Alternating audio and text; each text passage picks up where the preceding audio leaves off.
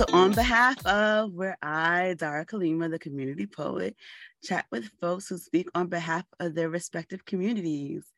I just want to say thank you to everyone who's been listening so far. I hope you're hitting that subscribe button anywhere you're watching, listening, checking in. So from YouTube, hit subscribe. I'm still trying to get to 100, guys. So please, please, please press that button. If you're listening anywhere else, subscribe to other people to listen. That would be great. And, there's also this option to, be a fan or member or something like that. If you're listening to them from Spotify, you could do it for $4.99 or more. I have nothing to give you, but, I'm giving you all my time and energy making these things happen. So that would be great if you want to do that too. But no worries. Either way, no more commercials for me at this moment. I want to get into this conversation because I have been trying to get this person on this show for months. They've been beaming all over the daggone place. I can't even tell you. So I just want to tell you quickly that I met this person online a million years ago. I've never even met this person in person yet, but they've become a dear friend. And I don't know why we started talking personally. Like, I don't know why all of that happened, but like I ended up joining this community and I really couldn't talk for the community, even though y'all heard me talk about the community a couple of times if you've been paying attention. But like, I was like, I need somebody from the community. And I was like, this is the person I approached because I was like, I want this person. But if they don't stop bouncing all over the daggone atmospheres and planets and stuff, I might not be able to get them to do this. But they were finally able to lock in this week. And so this person is super dope. They have an interesting story to tell. I'm not going to say anything else other than say, hey, friend, now that you're sitting still for a few moments, would you be so kind as to tell folks your name? Hello, my name is Johnny Martin Jr. Hey, Johnny Martin Jr. What's your pronouns? He, him, awesome. They. Yeah. There we go. Yeah. And tell folks about yourself. By profession, I am a pharmaceutical technician, which to me, I consider that to be like a glorified cook. We make medicines out of raw materials. I am currently working at my third company. I've been doing it on and off not on and off. I've been doing it consistently for 20 years at different companies. I find that process fascinating, just the process of, making medicine and, doing it in its various forms. Wow. And where are you from? I am from Elizabeth, New Jersey, born and raised. Yep. Born and raised. Okay. Yes, I don't think I know anyone who's been raised there or born there. Well, now you do. You do. I don't think I realized you were in Elizabeth either. Yeah, I'm Elizabeth. I've spent time. So I lived in Irvington for a while. I lived in these renovated projects for a while. But did that. I got married for a while. Lived in Manalapan, which is like, the Sopranos land. That kind of yeah. Did that for a while, then came back to Elizabeth. Okay. Yeah. Nice, awesome.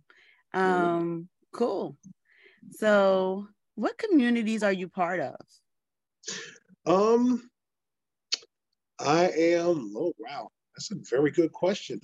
Well, obviously you can see, I'm a Trek guy. I've been a part of the Star Trek community for a long time. You're also a New Jersey guy. Yeah. I've been, going back. I'd say I started doing the convention circuit around 10 years ago, maybe 11 years ago. I started going to the Vegas convention. I took part in a wedding at one time. They're divorced now. unfortunately. But I was part of the wedding party. I was part of the honor guard for the wedding party. Um, I've been to premieres. I've been to different. I volunteered. I don't know if you're aware of the Ticonderoga um, replica set.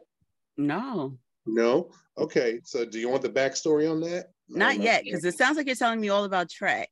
But I think you're okay. part of other communities too, right? So Um. Yeah. Yeah. Well. In the you're last. you're a Yeah. cat dad. Yes, I am a cat dad. Yes, Delilah is my baby. That's my baby.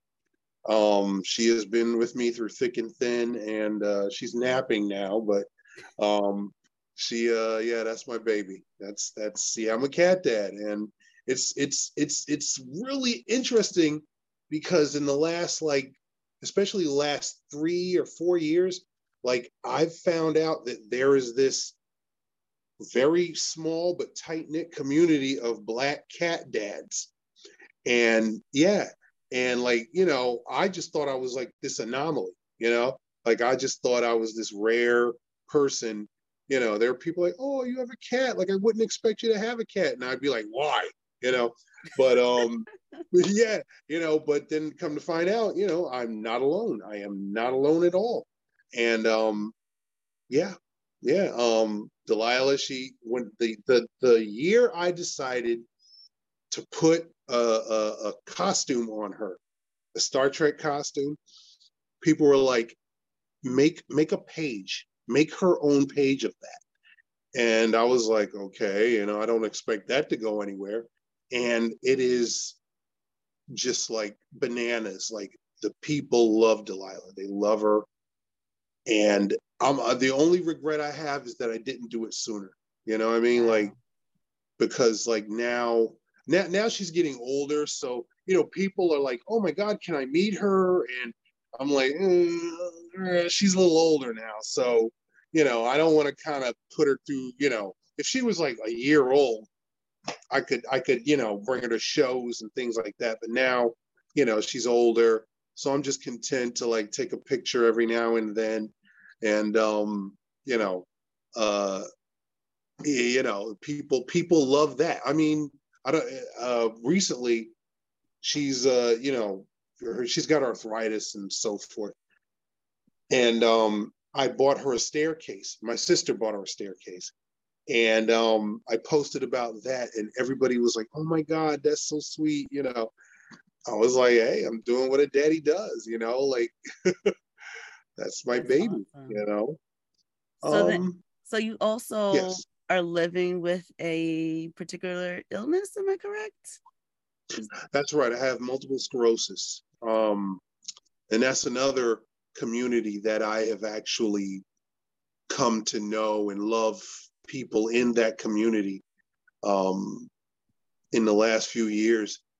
And it's interesting you mentioned that because, like, at first, I don't want to like go into detail about my symptoms, but when the initial symptoms presented themselves, everybody was saying it was a pinched nerve, and I was like, okay, pinched nerve. Let's do what we got to do to fix this. After all of those MRIs and spinal taps and everything, I come to find out that it's something more. And, you know, it, in the beginning, it seemed kind of hopeless because the only way I can explain it is like, if you're ever in the gym and you work out your legs and the next day your legs are like super sore and super weak, like that's what my legs feel like every day. Mhm. And so I had to go to the hospital, get steroid infusions to, reduce the inflammation. And while I was sitting in that hospital bed, I was like, oh my God, like I'm going to have to use a cane. And this is probably where you're going to like, you know, get on me. Yes, can we keep going? Yeah.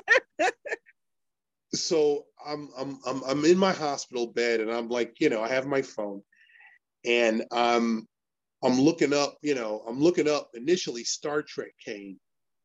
and nothing's coming up. And the thing I did find, however, was a Star Wars cane. And there's a guy, well, there was a guy.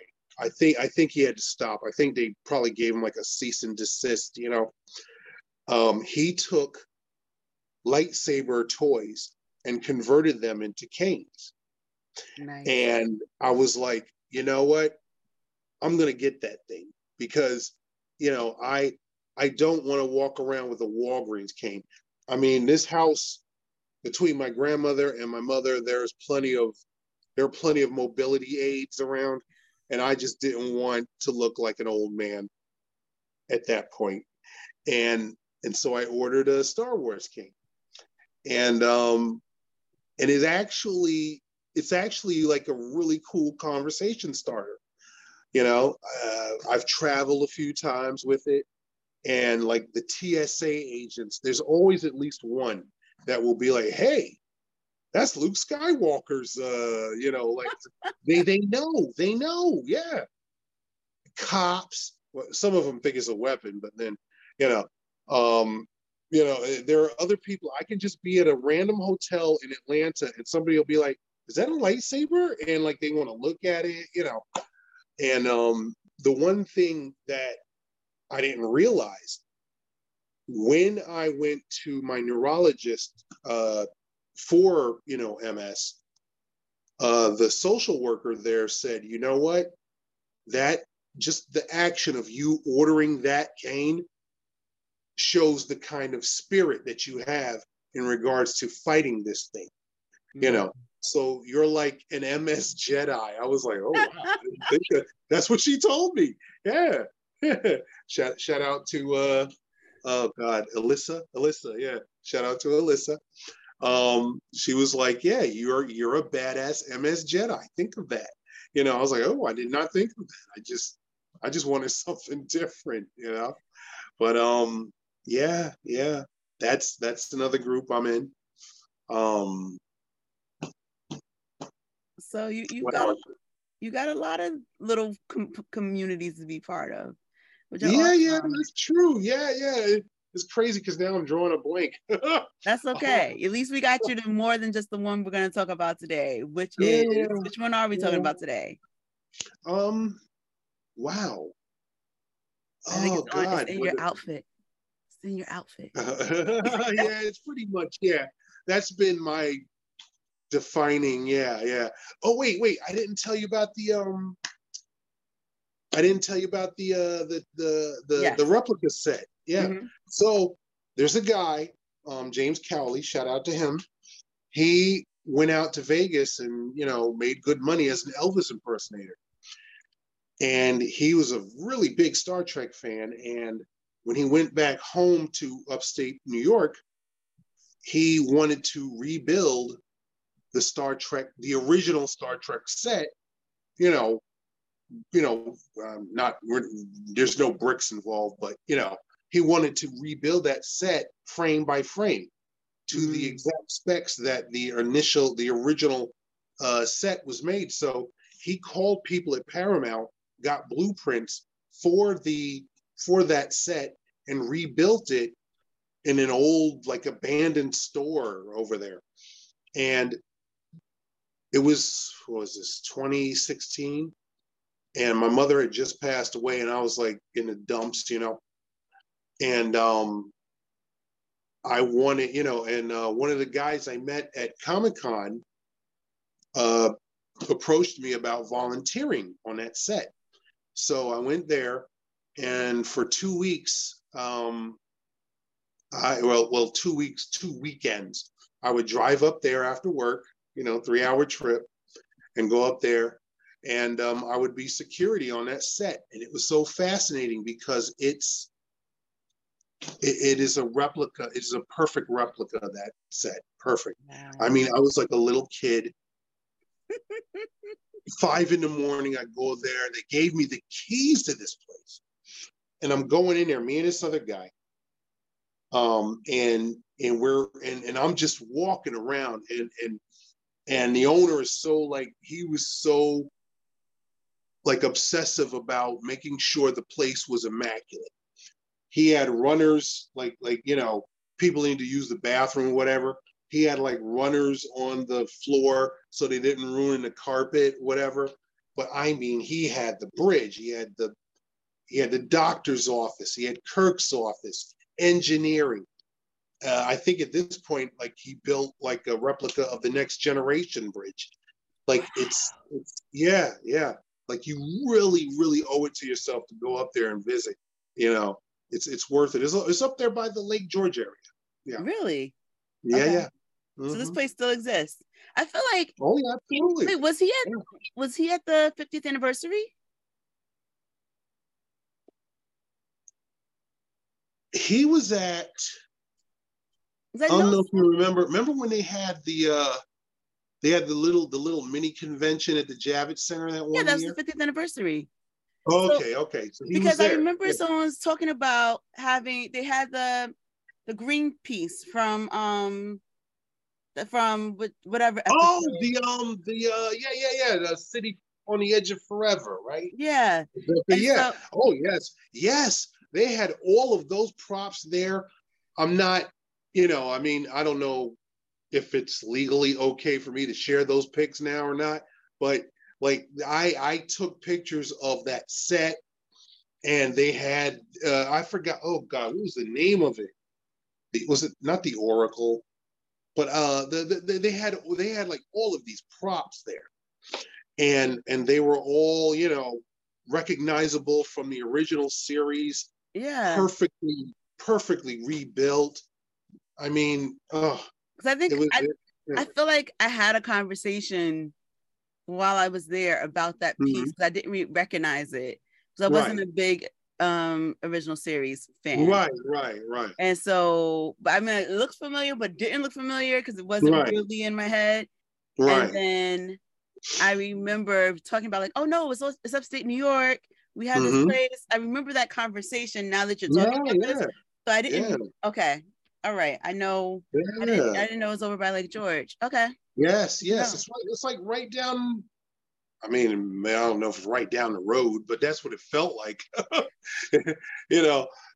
I mean, because I remember, because I had been in Lake George like maybe 20 years ago, and I'm recognizing the road. I'm like, oh wow, this is like familiar. Like those were the hotels that I couldn't afford when I was like 19. I'm like, wait a minute, this is like Lake George, and then you go a little further. And it's all like very, upstate New York, very small town, yeah. But it's really nice. Like it's really worth the trip just to go and see it and to experience being, I mean, God, like I can't even imagine what, I don't know how to tell anybody how it feels to be there and to like, for me, especially, I was security. I opened and closed the place. And I was just walking around there like, oh my God, this is like my 10-year-old dream come true, walking around, and I didn't do anything inappropriate, like, sit in the chair, but but I was tempted, it has that, so I think the deal is now, around the time they started, Discovery. I don't know if you remember, like there was like this serious lockdown on like fan films and what you could and couldn't make as far as fan films were involved. And so Paramount was so impressed with what this guy had done that they told him, I'll tell you what, you can operate the place as like a series set tour. And he that way he can still create an income from all that hard work he put into making the place, and it really is impressive. It really is. So now I have to find my way over there. Yeah, you have to. You have to. It's so impressive. Yeah. So here's a question for you. Yeah. When did Trek find you? That's a good question. Okay. Now I have to like retrace my steps here. So the original series was like my excuse for staying up late as a kid. Yeah. Um, it was so I grew up in New Jersey.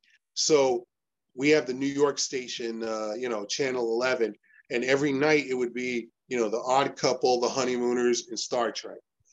And so, those were my summer nights. My mother would let me stay up to watch those shows.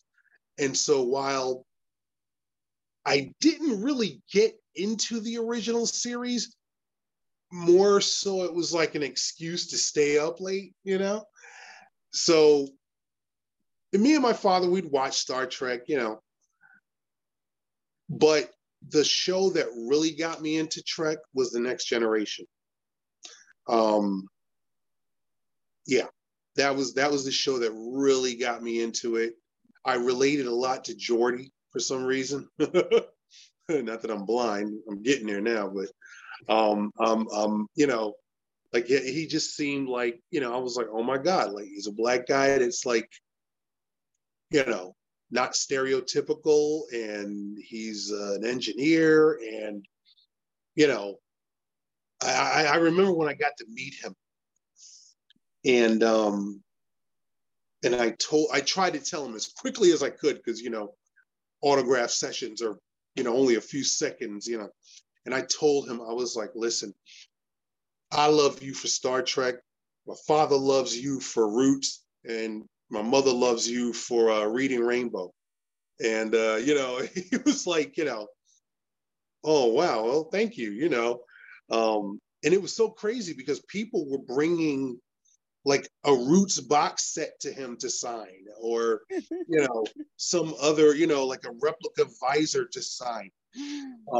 Yeah, but yeah, so Next Generation was when I always say, I always tell people when they ask me when I really got into Star Trek, when like the time when I knew for sure that I was a Trek fan, and I would tell them 1989, because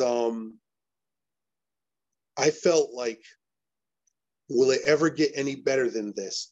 Because you had Next Generation on TV, I think, and as much as people don't like it, Star Trek V was in the theaters at that time.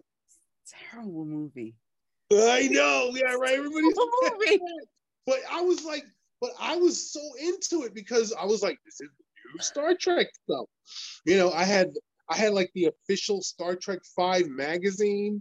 I was like, wow, like there's Trek everywhere. Like it's never gonna get better than this. I really thought that. And you would say that when the worst movie comes out, but okay, continue. Well, yeah, I didn't know that then, but everybody, I was like, wow, I was like nerding out. I was geeking out.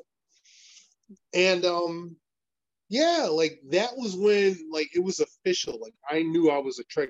I was drawing comics, and I used to draw Transformers comics, and I loved Transformers. But like that was the year I started drawing like Trek comics. And yeah, like I remember that being like the year that I knew, like I was unashamed. Okay. So when I was like, I'm a nerd anyway. What else are you gonna pick on me about? I'm still mad that it was 5 though. Well, I mean, listen, I understand that I didn't see it right away. I was just really, they say don't believe the hype, but I was into the hype. And mind you, this was like 1989, so Batman like overshadowed everything. And I didn't care because I was like, there's a Star Trek V coming out, like that's what I knew. And I was like, I was reading all of the Oh goodness! Like I said, I had the magazine, and I remember like reading where William Shatner was like, "Yeah, well, we've got people in masks like Batman and uh, Terrible comparison. I know, I know. But it was, but I mean, yeah. In retrospect, and then I remember, like, I think there was like a writer's strike going on or something. Like, you can see how they were cutting corners in that movie left and right. You totally can see it.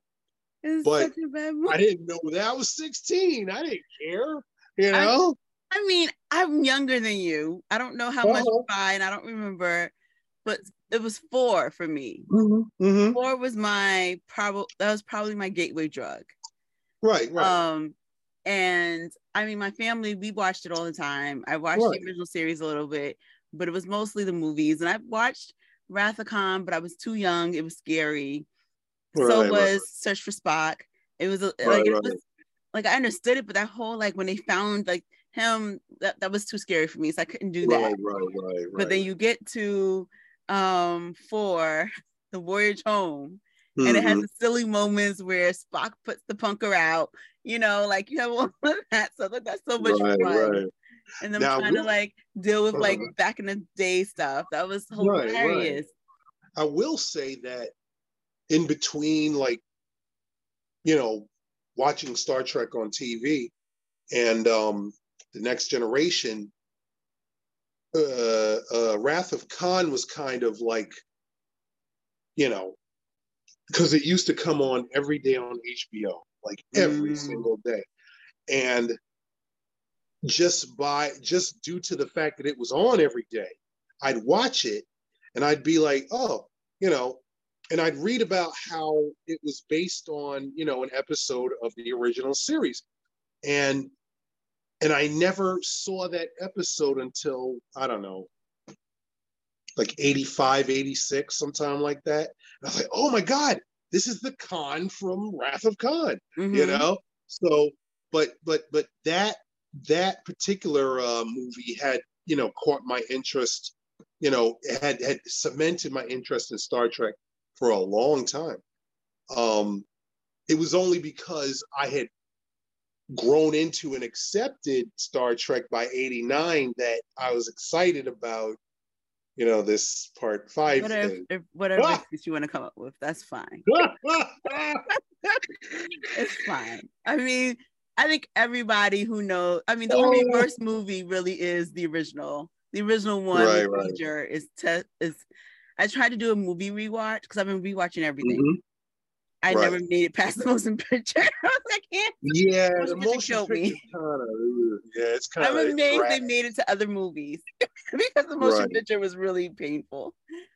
Really painful movie. You know what made me wonder about the motion picture was when the Borg became a thing in the Star Trek universe, and I remember like watching this episode and wondering, I'm like, oh wow, is this like something that V'ger started? You know, I always wondered about that. You know, they never, they never like say that concretely, like you know, but I always wondered about that. There is something there that makes you feel like it's somehow connected.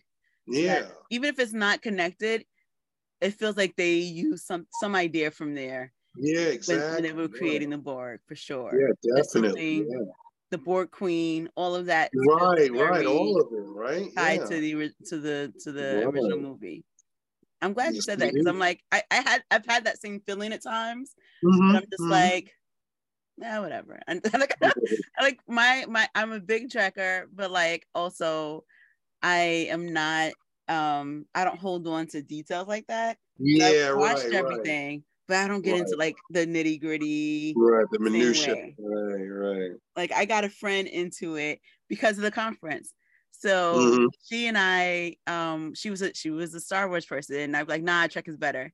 But I went to her house one day, and me, her, and her, then I guess fiance, watched a bunch of Star Wars movies, and then they got married, and I took the photos for their wedding. And then they were like, oh, so here's a gift. Like the convention's coming, let's go. And I was like, okay, because I wasn't ever expecting to be. I mean, it's what you do for your friends, right? Right, I'm not a right. real photographer, so I was like, I'm happy to be at your wedding. I'm happy to use my little skills to help you for your wedding. And but that this is their thank you, and so we went to the conference. And now she's the one who's like, did you watch the latest episode of Picard? And she knows all the stuff more than I do. I'm like, how did this happen? What monster did I make? Her was last week. I don't think we talked about anything Star Wars. Is she watching Star Wars shows too? Yeah, I'm telling you. Yeah. She's become hardcore Trek since then. Hey, that's how it happens. I gotta say, what's funny is what I love is that you and I have been at these same places and never met. Like, I know, that's what's you and I were both at the launch for Discovery, and we were both at the convention. Yeah, we had the same picture. Yeah. No, I saw, because I remember seeing you were sitting in the chair, right? Exactly. Yeah, and that was the chair from the set that I volunteered on. That's amazing. You know, I've got pictures of me with the crew, you know, that I worked with, and I was able to go like backstage or whatever, back prop, whatever, and you know, talk to those guys. They remembered me. You know, it was like unbelievable. Wow. You know, yeah, that is awesome. That is awesome. So, I just had a question for you. Now it's like out of my head. What was the question? I'm so mad that I don't remember what the question was. Something Trek related? It was absolutely Trek related because that's what we're here to talk about. But it just left my head. Oh my gosh, that's crazy. Oh wait, did I ever tell you about when I met Nichelle Nichols? Did I ever tell you about that? No. Okay. So when I went, I forgot what year it was. Oh, it had to be 2012. So I just went crazy. I bought all the autographs, you know. And the one thing that I had to get was an autograph from Nichelle Nichols to my mother. And so I went, you know, and everybody was saying, you know, make sure when it comes to Nichelle Nichols, make sure you get the picture of her, you know, that's of her. Like, you know, don't get the picture that she's barely in the picture with the crew because she won't sign it. And I'm like, no problem. And so when you go up to, or back then, when you went up to go get the autograph, they want you to put a Post-it on there with the name that you want, you know. Yeah, that's common. Right. So I put Beulah. That was my mother's name. And as we're getting ushered through the line, you know, everybody's looking like, your name is Beulah? I'm like, no, that's my mother. And everybody's response was like, oh my God, you know, come along, sir, come along. And so I remember she had an assistant. I'll never forget because the assistant looked like Harry Potter. And I hand the picture to her, and the assistant's looking like, you know, oh, your name's Beulah? And I'm like, no, it's for my mother. And they're like, oh, you know, and they're like, oh, Miss Nichols, this gentleman wants you to sign this picture to his mother. And I'll never forget, like, she stands there. Oh God, do I have like a marker or something? All right, well, I have an inhaler. So she has the marker in her hand. She points at me. She's like, she sent you here, didn't she? I was like, well, kind of, sort of, like, I'm here because of you, but, you know, like, you know, your mother, you know, my mother told me about how, you know, she was inspired by you.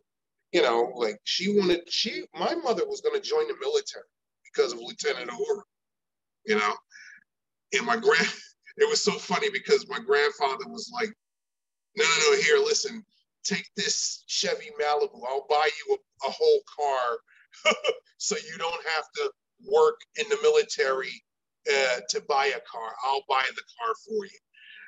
And Yeah, like I was like a little kid when she signed that picture, and I was like, thank you so much. Like I could have cried at that moment. But yeah, that was I've had like a few moments like that. Star Trek act actors for the most part are very personable, like they're not for the most part, they're not aloof. They're not, you know what I mean? I mean, there are exceptions. I won't say any names, but you know, they're very personable. You approach them, and they talk to you. They engage you in conversation. Um, oh my God, my one friend, God rest her soul, Sonia. It was her first Star Trek convention, and I remember she was so head over heels to meet Garrett Wang, and he was so down to earth. He was giving me tips on like how to take pictures, you know. Yeah, yeah, and she was sitting there in tears, you know. Yeah, like I've never had a bad interaction with a Trek star. Never. Not ever. That's amazing. I've never had the pleasure because I will not pay that much money. I know it is not cheap. No. Like I as much as I want to do that cruise, Mm-hmm. I don't know. Yeah. Like I just have to cut my losses on that one. Yeah. As much fun as it is, and I have friends. I have friends. I have Jesse, my friend. He has a Trek podcast. Didn't know he was a Trek fan until like 20 years later when I saw him at the convention for the wedding, and I was the bouncer. Uh, like he goes on that cruise, and he's like, I see him in the pool with Marina Sirtis, and I was just like, I'm jealous. I'm like, I can't believe it. Like you're actually hobnobbing with these guys. I mean, you're stuck on a ship with them for 7 days, but yeah, that might be as a matter of fact. Shout out to my friend Frankie. That's a Star Trek the Cruise hat. Nice. Yeah, she got me that. Good dear friend. Oh my God. I'm sorry. Am I rambling? Am I talking too much? Yes and no. Continue. Go ahead. Please. No, Okay. please keep going. Okay. So my friend Frankie, one of the moments when I went to my first Trek convention in Vegas, they had a party at this. It was like a nightclub, and I'm walking in there. I've got my outfit on, and the admission was free if you had your costume. And they were playing 80s music, which is my thing. And I'm like, oh my God, they're playing 80s music. Like there's Borg and Andorians and Starfleet officers dancing in the dance floor. And I'm just sitting there, I'm, my shy self. And this random person comes up to me like, hey, how you doing? I'm Frankie. I'm like, hi, I'm John. She's like, hey, you want to dance? I'm like, oh my God. And they're asking me to dance. I'm like, okay, let's go. And I was like, I am among my people. That's how I felt, That So is so is that something is that something is that like the question essentially that I would normally ask at this point is like name something beautiful about your community, but I think that's what you're saying is the beautiful thing about your community. yeah, that's my point.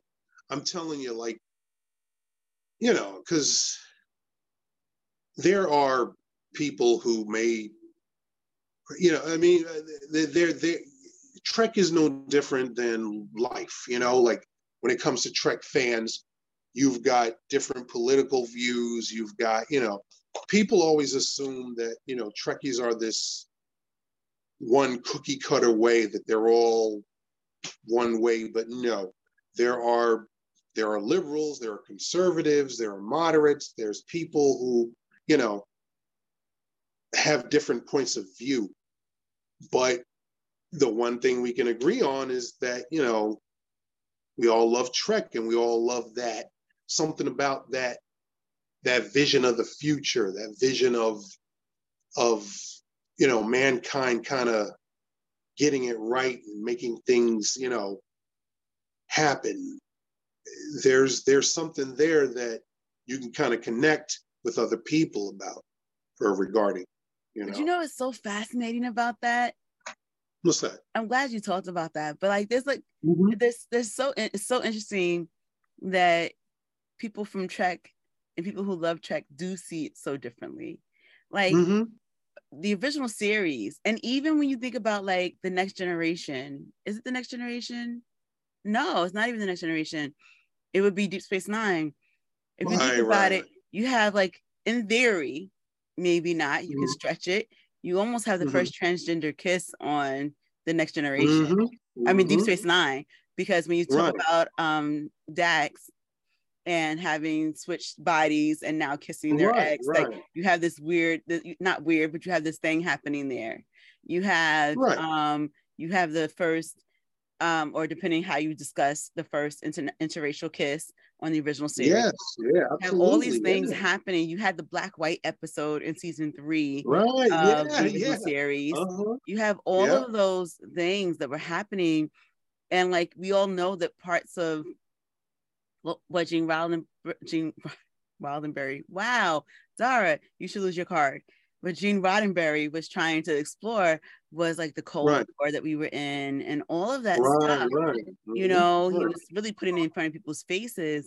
It's so fascinating that there's so many conservative followers when so much of it is a, in my opinion, a liberal because that's what most people I had this one, I was dating this one lady who had a friend whose husband was amazed at the fact that I liked Star Trek at all.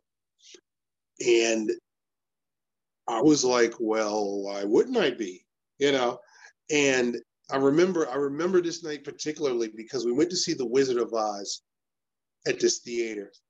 And while we were waiting to be seated, we're at the concession stand, and I'm talking about my time volunteering on the set in upstate New York.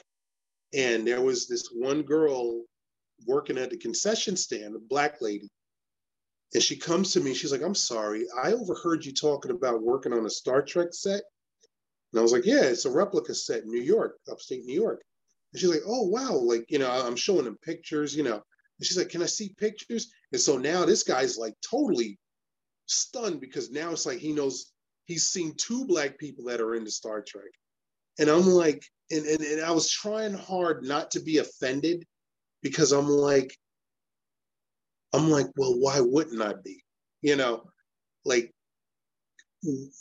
I mean, I'm and I'm like, and I'm trying to be like very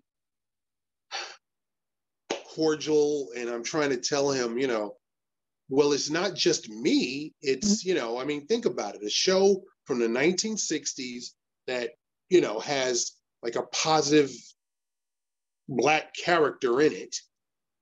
I mean, not just for me, but like for so many of my Asian friends, Sulu was, the first person that wasn't like this stereotypical, Asian character.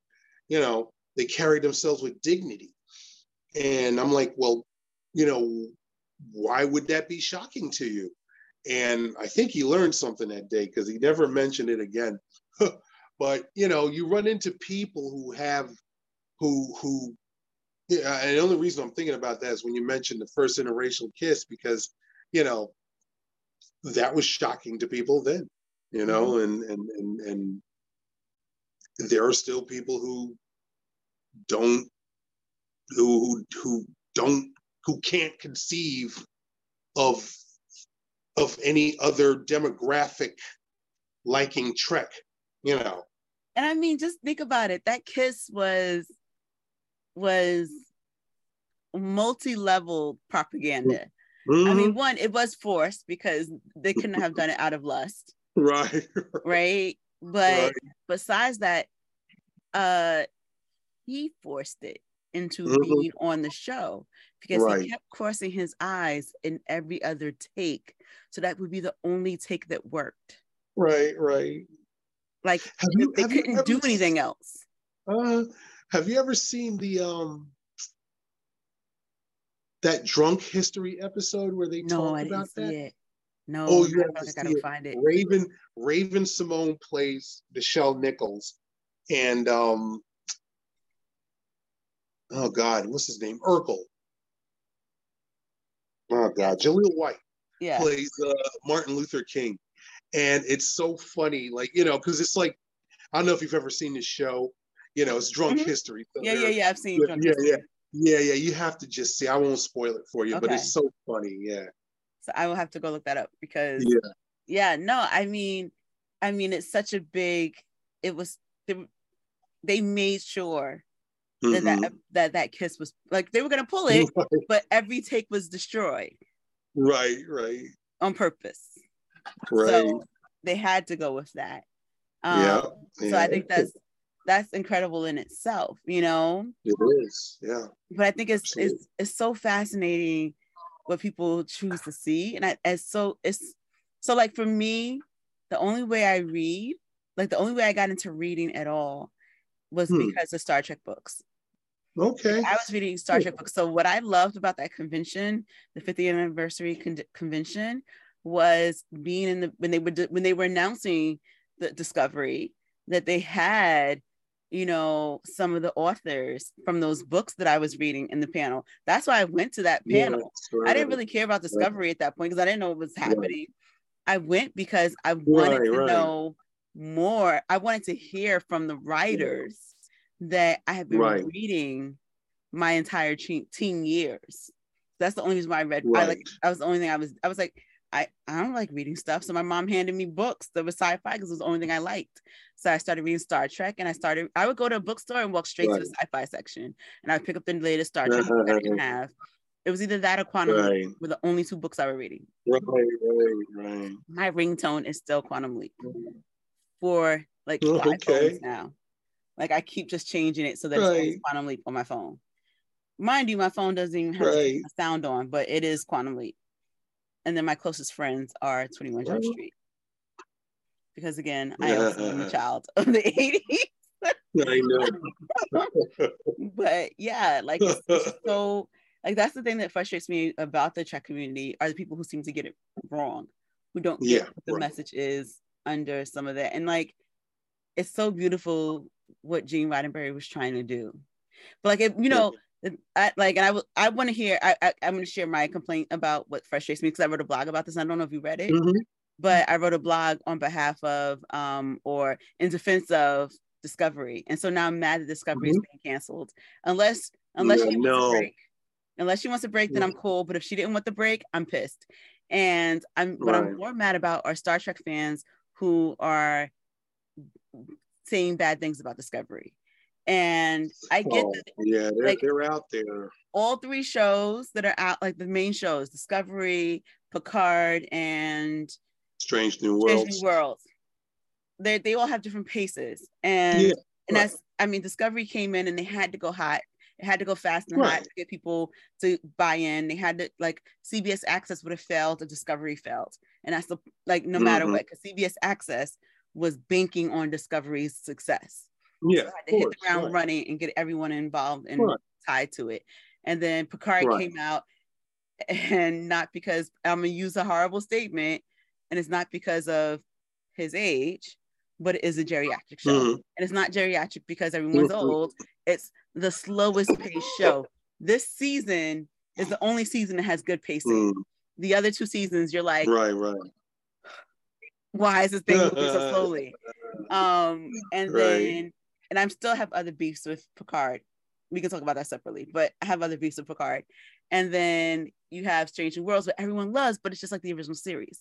But like, everyone's like, oh no, but Discovery wasn't like this. But Discovery and DS9 were the 2 shows where you had Black leads. And hilariously, neither one of them were captains when they led the show. Yeah, I know, right? Isn't that crazy? And so like, you keep doing these special tropes where we are mistreated. And those are the things that frustrate me. But what frustrates you about Trek? My critiques. See, it's interesting you brought up Deep Space Nine because I don't know. My critiques have never been about the shows so much as about people's perception of them. Mm-hmm. I remember my old job, and I'd watch, I'd look at excerpts from Deep Space Nine on downtime on a computer. And, somebody would come around and be like, oh man, how can you sit and watch that? Blah, blah, blah. And I would always tell them, like, especially because for whatever reason, it would be a brother that would, have this critique. And I would be like, have you ever sat down and watched this show? I'm like, Benjamin Sisko is like one of the best portrayals of Black fatherhood that's on television. Facts. And they, right, and they would look at me like, huh? And I'm like, no, see, you're getting lost in this setting and there's aliens and everything like that. But this is a man who is raising his son. He's in charge of this station, And he always told him how much he loves him. Yeah, and right. It was like, they didn't mind touching each other. Right. It was very beautiful. I'm like, are you watching this show? Are you seeing what I'm seeing? And they don't, obviously. Okay. Let me answer the question. No, I mean, it may not be the show. Again, this is the community. This is about the community, right? Yeah, right. I think there's some issues with the community, but continue. Yeah. Yeah, I mean, yeah, when it came to Discovery, and again, like okay, like in the case of me working at the set in Ticonderoga, we had a lot of hardcore dyed-in-the-wool TOS fans, and they were just livid when they heard that Discovery was like a prequel, and they really were livid when the whole idea of Burnham as Spock's adopted sister became a plot point. And I was like, you know what? I'm like, you know what? You need to give this time. You need to give this show time to play itself out. I don't think, they're like, oh, the aesthetic, nothing. That's okay. So that's one issue I have is that, some people have these little pithy issues with the aesthetics, with the uniforms and so on and so forth. I'm like, well, do you really expect them to make this show with 1960s aesthetics? It's not going to work. It's going to look cheesy. It's going to look, people are going to laugh at, they're going to laugh it off there. There has to be something there to draw younger people in, to make people stick with it, And I'm just not one of those people that's like, I don't nitpick those things. That's the one thing about me. I don't nitpick those things. This is not 1964. You can't expect, the look of the show to look like it did back then. If you want to do that, you make your own show. You know what I mean? Like you do your own thing. Yeah. See, here's my thing. Because I'm with you. I'm so with you. I'm like, you seen that whole, I'm having a whole thing over here. I'm trying not to like interrupt you or nothing. Yes. No. My feelings are, because I'm completely with you. I feel like there's different types of Trek fans, right? There's the loyalist to the entry, the entry point. Whatever the entry point is, that's the only thing they can love. Right. And they want to take down everything else. Right. I think there's people who are fans who just love Trek. So you like me, give me anything that says Trek. I'd be like, yes, please. Can I have some more? You're into it. Even movie 5. You can give me Undiscovered Country. I'm glad you made that clear. And I will even watch Undiscovered Country again. Hey. So I mean, I own all the movies. I own them on VHS and DVD. Right. And on Blu-ray. God. Oh, you're like me. Oh my Lord. So if it was on if it was on VHS, I have it on VHS. Right, if it was on DVD, I probably have it on DVD, but I definitely have it on Blu-ray. So let's go. You know, like I own them. Right. So I'm still gonna make it through the rewatch of everything. I only made it through the first one. Because life is lifing. But like if you like Trek and you like what Trek stands for, you'll like it in every iteration. Right. Yeah. Or in most iterations. You'll find something about it. But people don't and just exactly what you said, the thing that people hated and loved about DS9 was that DS9 was the only one that became serial. It was not episodic like the rest of it. This is also what Discovery was doing. At that time, the audience needed something that kept you longer. The audience needed something to pull you through the entire show. Like they needed you to be there with them the entire, like you needed to like that's, if you watch people who rewatch DS9, they do not watch the episodes that are just your episodic episodes. They're like, nah, skip that, get to the Dominion stuff. That's where the meat of the show is. That's how most people rewatch it. They're not gonna watch the episode where he's playing baseball with his whole team. I love that episode, but most of them people are not gonna watch that episode. You know, I love all of those back traveling episodes with him because there's something really nostalgic that's beautiful and like really looking at that time period in a very in a painful but not so painful way. Like and he's really looking at history with clearer eyes than we normally do. I love all those episodes. But those are not the episodes that people are talking about. They fast forward and do that. They're doing Dominion. Right. That's the meat of DS9. Yeah. So juicy stuff. Exactly. So they're trying to, they're not getting that. So when I talk to people about these 3 series that are out now, forget the cartoons, forget all that other stuff. Because I watch the cartoons and everything too. And I've ranked all the shows in the order. But and I can't say the order right now because I wouldn't remember it. But I'm gonna tell you Picard is at the end, Enterprise is at the end, and the original series is at the end. They're in the bottom 3. But that's my own thing. But either way, when you look at the 3 that are out, you have DS9 again, you have the original series, and then you have this mix of Next Generation and Voyager happening with Picard. Like that's what's happening with Picard.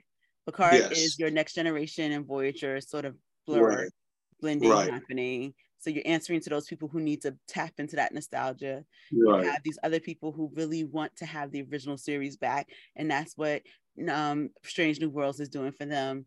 And Discovery is really bringing. Discovery has answered to the Great Resignation. That they've been talking about those topics right now. They've been talking about a whole bunch of like personal identity. Like the reason why I hated Discovery when it first happened, I was mad Discovery when it first happened because of her getting demoted so horribly. Because I was like, see, this is exactly what Trevor Noah said. And I think I write it in my blog. Maybe I didn't. I maybe said it somewhere else. I said it in the interview that I got interviewed in. Trevor Noah said, Black women can't afford to F around and find out. Right. And that's what happened to her. And that was what was happening to me when that show came out. And so I so identify with Michael Burnham. But then here's the thing with Michael Burnham, they took all the sensuality out of her initially. She was Vulcan, but Black women can't afford to be fun, and we have to be serious. So there's so much for us in her.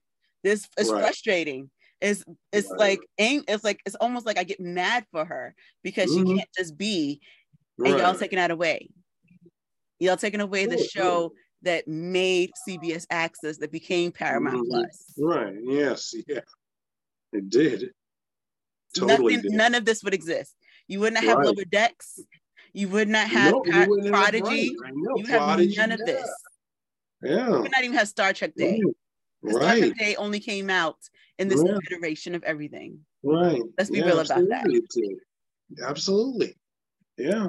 So yeah, I'm sorry, that was me on it. But like, so yeah, I think there's different type of fans, and I think this new the three of these answer to all those fans, the fans of DS9, the fans of the original series, the fans of, you know, the next generation's time period, you know. Yes, right. But I also think like there's fans who just like Trek, and I think Discovery did an amazing thing, because the problem with Enterprise was that Enterprise, in my opinion, and I used to like Enterprise. I used to defend Enterprise until I did the rewatch. And I was like, right, I'm good. I defended it until the rewatch. And I was like, yeah, that last season was hard. That last season was a little painful. I was like, yeah, they got their feet. And I was like, no, what was I thinking? I really wasn't watching the show then, was I? So Enterprise is so, like, the costume, the uniform is different than the original series. You know, their technology makes a huge leap very quickly in the show, because they were doing grappling hooks in the beginning, and all of a sudden they're switching over. So Discovery comes in with a technology we've never seen before. But Discovery comes in, their uniform is a little bit closer to Enterprise. And then they sort of migrate and bridge us to the original series uniform when you have the captain come in, when you have Pike show up. Right. So they bridge everything that we need properly. And then they take us to what this thing could look like a million years later. And I will say, the one good thing about Picard, and I didn't catch it, is that I can't remember people's names well at all. If you notice, I've been avoiding names the whole time. But the like Picard's adoptive son, not his real son, but Picard's adoptive son, the guy the kid that he took care of. The Romulan kid? Yes. The Romulan. Elnor, was it? Yes. Him. That is the tie to Discovery. Okay. Because that's the group that her mom becomes part of. Oh, that's right. Yeah. And it took me a while to put that together. And I was like, oh, that's right. Yeah, that's the same group. That is the same group. So they last all the way up until Discovery happens. So so they're all tied and connected, because I kept trying to figure out where Picard fit into this whole time period. But that is the one tie, is that group is her mom's group. Right. Oh, goodness. That's right. Yeah. Oh. So, is there a fun fact about Trek? Very rough pivot there. Is there a fun fact about Trek that that you think not everyone knows, or that you want to share, or that gets you interested? God. Oh my God. Oh my God. Conventions have you been to while you think about that? 6 or 7. That's not counting the meetups, the photo shoots. Yeah, because you do a lot of those too. Yeah. Shout out to my friends who are doing their black and gray photo shoot today. I'm sorry I missed it. I was just out of it. It's funny because we're part of Are you part of the Black Trekkers group, or Trekkies group? Yes, yeah, Okay. Yep. I don't see you posting there often, but I know you're in the other one. I'm sorry? I said, I don't see you posting there often, but I know you're part of Not often, no. I am in that group. I'm in so many groups I lose count. Okay. And it's just been kind of weird the last few years, because, like, you know, I try to get out there. But you know, in the beginning it was like easy for, I had this go get 'em spirit, I'm like, I got MS, but MS doesn't have me, it was like that kind of thing. But, sometimes I've learned that I have to listen to my body and rest. Yes. And you know, like I've missed a few conventions. I've missed a few, you know. I did go to, oh God, you're gonna hate me. I went to the last Comic-Con, and only because Billy D. Williams was there. Billy D. Williams was there. I want to put that disclaimer out there. I dressed up as Lando Calrissian. Yeah, so let's talk about that briefly. What's up with you and this trader thing that you're doing? What's going on with that? Oh, I'm not a trader. I mean, you know what's funny is that where I work, it's like a war. I have one Trek friend and like 5 Star Wars coworkers. And they are forever berating me for liking Trek, you know. And, you know, I always have to have like, you know, I always have to be like ready to with the comebacks, you know. But I mean, with what I've seen lately coming from Star Wars, it's, you know, they're writing good stuff. Not necessarily the sequels, but yeah, that's another story. But but like the shows, I'm enjoying them. I as a kid, I remember my mother bought me, I think she went to the Goodwill one time and bought me like a novelization of what we call A New Hope now, you know, Star Wars. Mm-hmm. And like I remember reading it, I was like 12 years old, and I read it and I was like fascinated by it. And I'm seeing some of that stuff like come to fruition on the TV shows. And I'm like, wow, this is what I read about when I was like 12. And so that aspect of it is interesting to me. Even on my, you've seen pictures of my train set, right? I think so, yeah. Okay.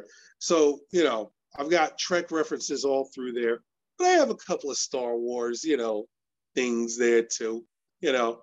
But you know, there's enough there to get your attention, you know.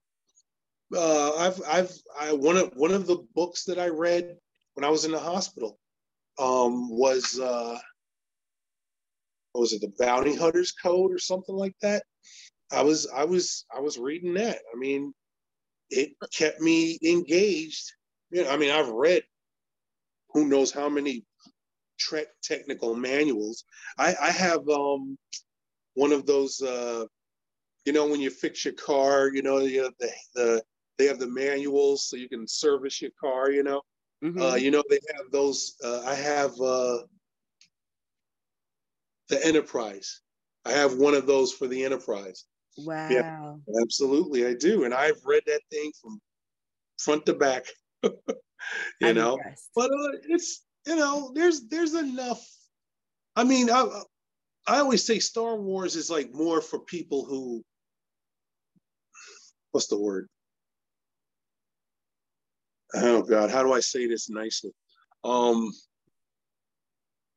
know, it's for people who like, you know, they like the bang bang, you know what I mean? Like they like, yeah, they're more like action oriented, you know. But there are enough elements in that universe for me, because I like to, like, you know, I like to be very analytical, you know, I like to read charts and things like that. There's enough there to keep you interested, you know. Yeah. All I heard was that the dark side is trying to get you, and I'm very sad by this. It's trying to grab me. It does a good job sometimes. I'm so sad by this. Don't be. Listen, my loyalty is Trek. Okay. Look at what I'm wearing. I know, but that's because I'm interviewing you about this. I'm just saying. I've got so many more, you know, between that. I had to cut my uniform budget down. Oh, God. I mean, now these new shows are just creating so many new uniforms. Yeah. They're turning, like, I don't own a single uniform, but they're turning out uniforms. Like, I don't know. I've been I've been Mhm. keeping an eye on stuff just because I keep buying Mhm. the stupid t-shirts. I don't need another t-shirt in my Mhm. life. But Mhm. and there was a point that I got rid of all my t-shirts. I'm like, I don't wear t-shirts anymore. And now I have so many t-shirts, Mhm. it's ridiculous. But hence Right. me wearing all these ships on my shirt. And do you recognize Mhm. this you recognize this badge? Do you know where I got Yes, this from? oh wait, that was from It's from the wait. premiere. Yes. Yes. I've never Oh taken it out until yeah. just I've now. got, oh my God, yeah. I've never taken it out Yeah. until just now. Mm-hmm. Um, Yeah. so, but yeah, so I just, I mean, I've watched everything Star Wars. I've not, Right. except for the cartoons. There's too many cartoons, and I just Yeah, can't. And I've no, watched that's some kind of of them, right. Right. but I'm that's that's But that's you not my know what's, thing there. see, now that's a perfect example. When you talk about, I have, as a matter of fact, he's my supervisor. Shout out to Pete.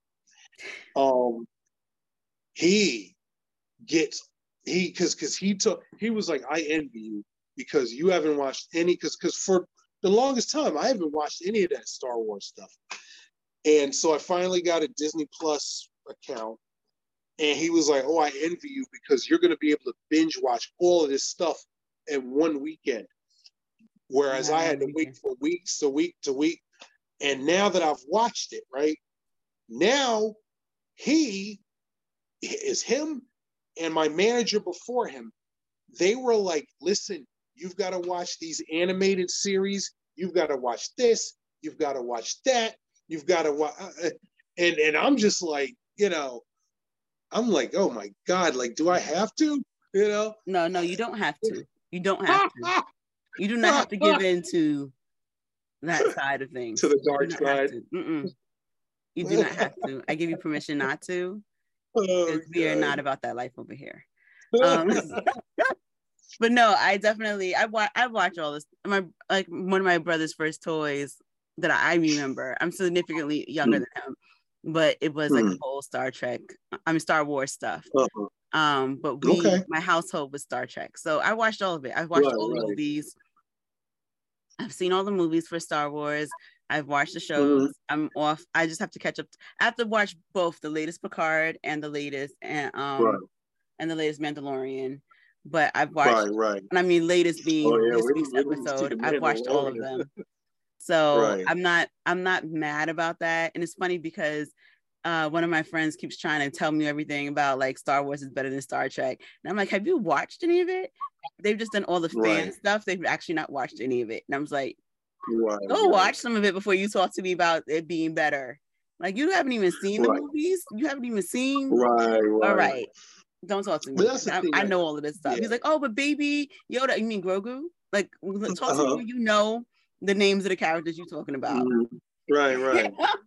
Yeah. No, a lot of people kind of, and this is kind of the thing that, this is why I'm not phased when anyone tells me, "Oh my God, you're a Trek fan," right? Because people have this. Remember that old William Shatner skit from Saturday Night Live? Which You remember that? I don't know.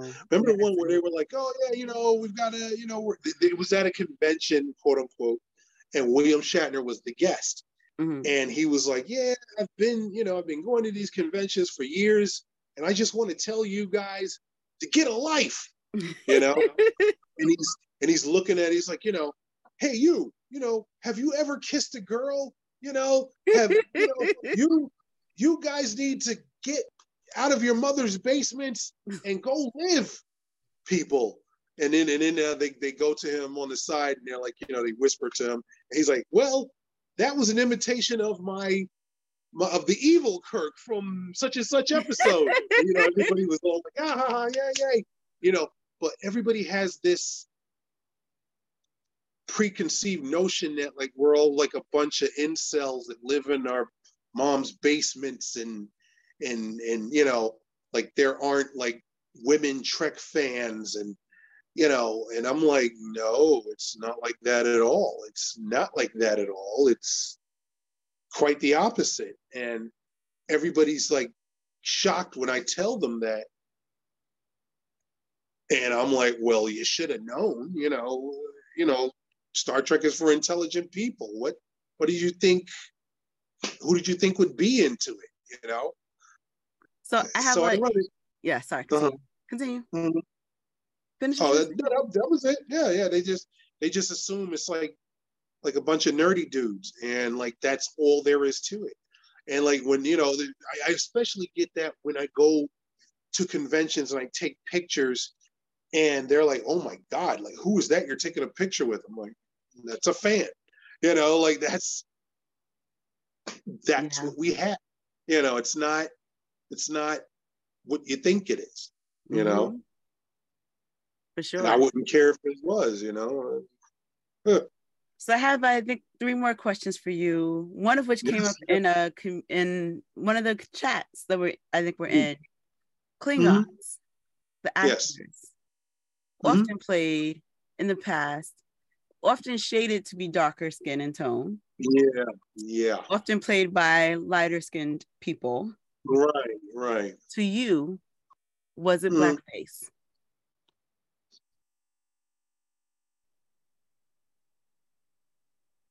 I lean towards no, because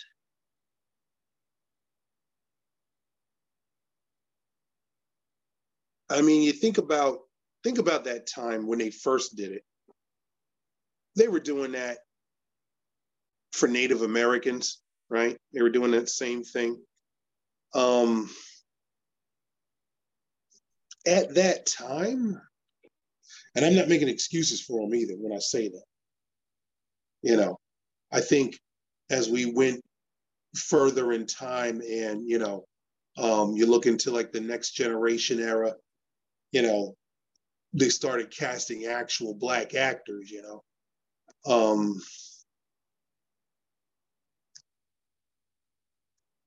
Yeah, I'm kind of mixed on that one. But I am. I really am, because, when I saw it back then, I didn't think anything of it because they weren't acting like stereotypical Black people. But then again, when you look at the casting, it's like, okay, well, if they were supposed to be dark people, why didn't you cast dark people? That's a mixed. Yeah, I've been grappling with that one, and it's interesting because originally I was saying no, and then I remember when I found out that more of them were not Black, I was upset because I really thought I saw. I mean, yes, Worf was played by a Black man, but I don't know if you saw the panel in that at that convention, at the same one that we were at, where it was hosted by the Black Trekkies, I don't remember what the Black Tribbles. I don't remember what their names were. Oh yeah. Kennedy Allen and all them. Yeah. So when they did that, they talked about the Black folks in Trek or whatever, and so they had Tuvok, and they had and they had Worf and some other people as well. Right. And I always I really see myself in Tuvok if I had to look at those Black characters, because you always have to be very, and this is before Discovery came out, but I always saw myself, you always have to, at least as a woman, you can't be rageful, you can't show any emotion, you have to just grin and bear it. So I saw myself in that, but we also know he had to run away and hide because he was losing his mind at one point, and he couldn't deal with humans no more for a moment. Right. Yeah. Yes, all of that, But I also saw myself so much in Klingons, because Klingons are so not rageful. It's in their culture. And it's not like it's not thugs, but like there's this rage in their being. And I still recognize that, because we are, at least like you remember Baldwin, to be Black and in America, it means to always be angry. And so I recognize that sort of as a Klingon thing, and that being a Black thing too. So then if I identify those things with Klingon, and a lot of them, at least in that time of Klingons, because now we know when we see Disco, there's a whole different iteration of them, and we keep messing with Klingons aesthetics anyway. But like then yeah, it kind of, is, because you weren't really Yeah, right. considering the Yeah, majority of right. people who were Black, and you were just putting a Right. lot of Black. Okay, yeah, you could have hired differently. And so that's Right, an right. interesting thing. So I just wanted to You see your know, opinion because it's a tricky question. So it is. Yeah. as we head towards the last few questions, is there a fun fact Mhm. about yourself you can share? Fun fact about myself. Oh God, now, wow. It doesn't have to be Trek related. It could be anything. Well, that was what I was gonna say. I was like, okay, I'm trying to think of something that's not Trek related. That's oh God, okay. Wow. Oh, uh, uh, uh. A fun fact about myself. Let's see.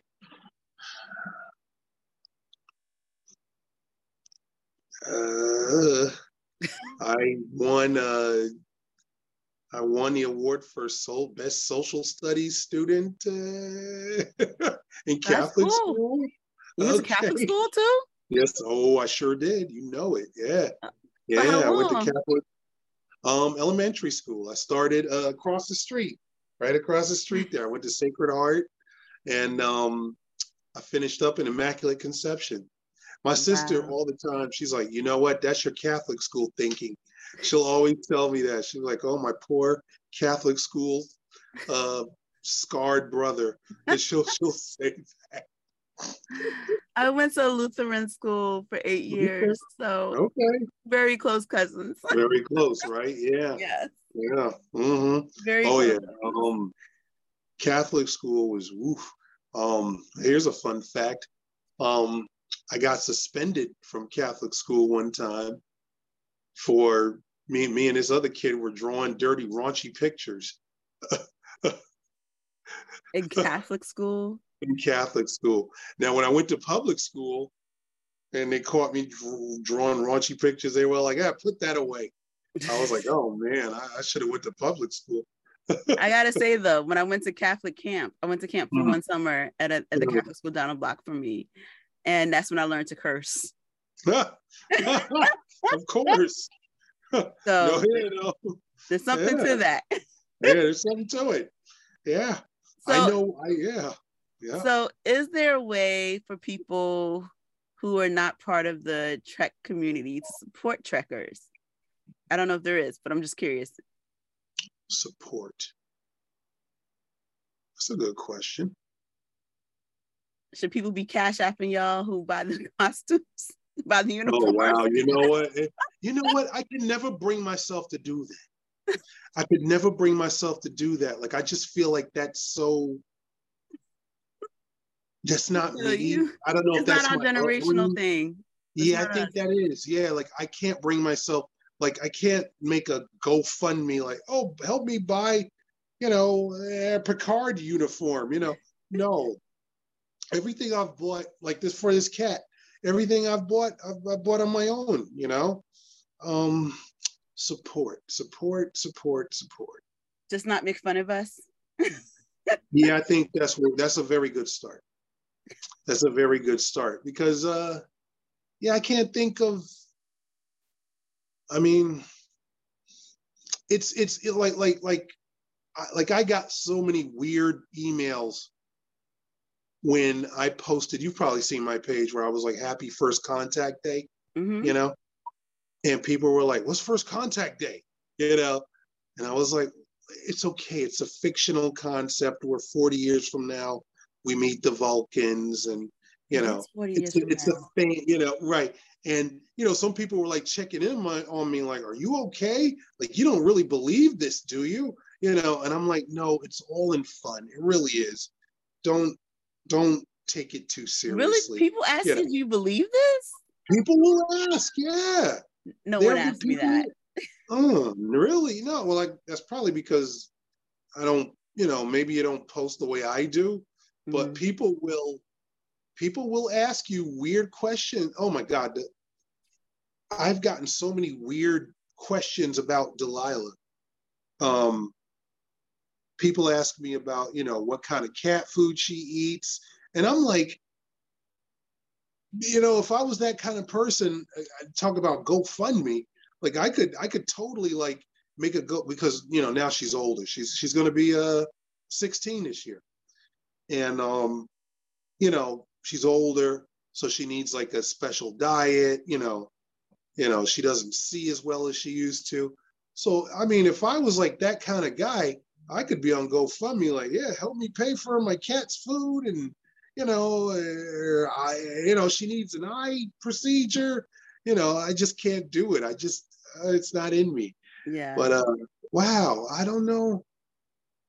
God, yeah, just don't make fun of us. Just respect us. Because in the end of the day, we're really just trying to make the world that Gene Roddenberry dreamed of. Exactly, like right? all of us want. Right. We all just get it right for a change. I think that's a respectable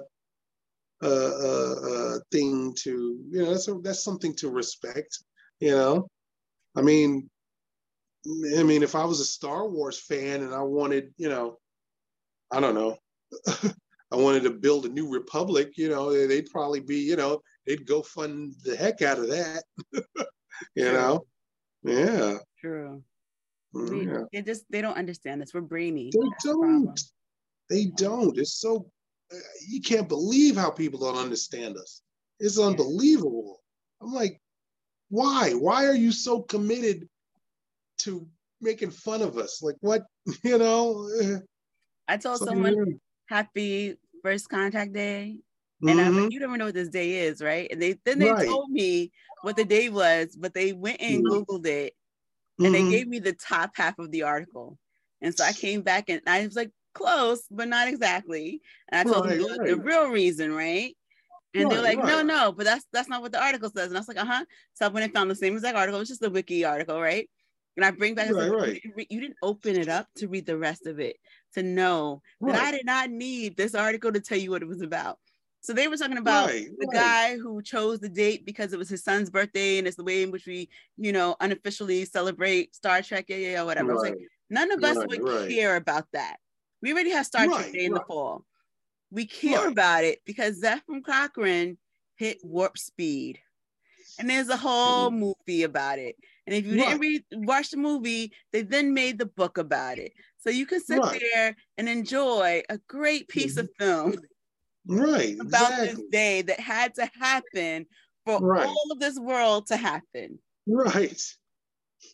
And that's what this is really about. Who cares about his son's birthday? Yay, we're celebrating his birthday. No one cares about that. Oh, man. What we really care about is Zefram Cochrane and warp speed. Right. Exactly. That's what got it all started. Exactly. So how do we support you? How do we find out about Delilah? Like, what is her page? How do we find her page? There's Captain Delilah the Cat on Facebook, and Captain Delilah the Cat on Instagram. People have been asking me. I've been back and forth with one vendor. I'm trying to make T-shirts. Oh my God. Did I send you a postcard? You did. I have it sitting on my bookshelf. Yeah, I still have like a whole pack of these just sitting. I love it. Yeah, that's my baby. Awesome. Yeah, that's where you can find her. Captain Delilah Cat on Instagram, Captain Delilah the Cat on Facebook. Yeah.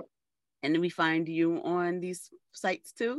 Yeah, you can find me. I'm Johnny Martin Jr. on Facebook, and on Instagram, I'm JMar0073. Awesome. Well, that's the end of this episode. Thank you, Johnny, for joining us. Thank you, everyone, for listening in to another episode of On Behalf of. Like I said when we started, hit that subscribe button somewhere. If you feel extra generous, you can join and the membership thing and do that. But if whatever, the main goal is that you live long and prosper and choose to be friends. It was like, what, friend choose to live? Is that what he says? I think that's what he says. Friend choose to live. I love that line. So yes, friend choose to live. I'm not saying it's a threat as he says it in the show, but Today is not a good day to die, but No. live and prosper. Exactly. So.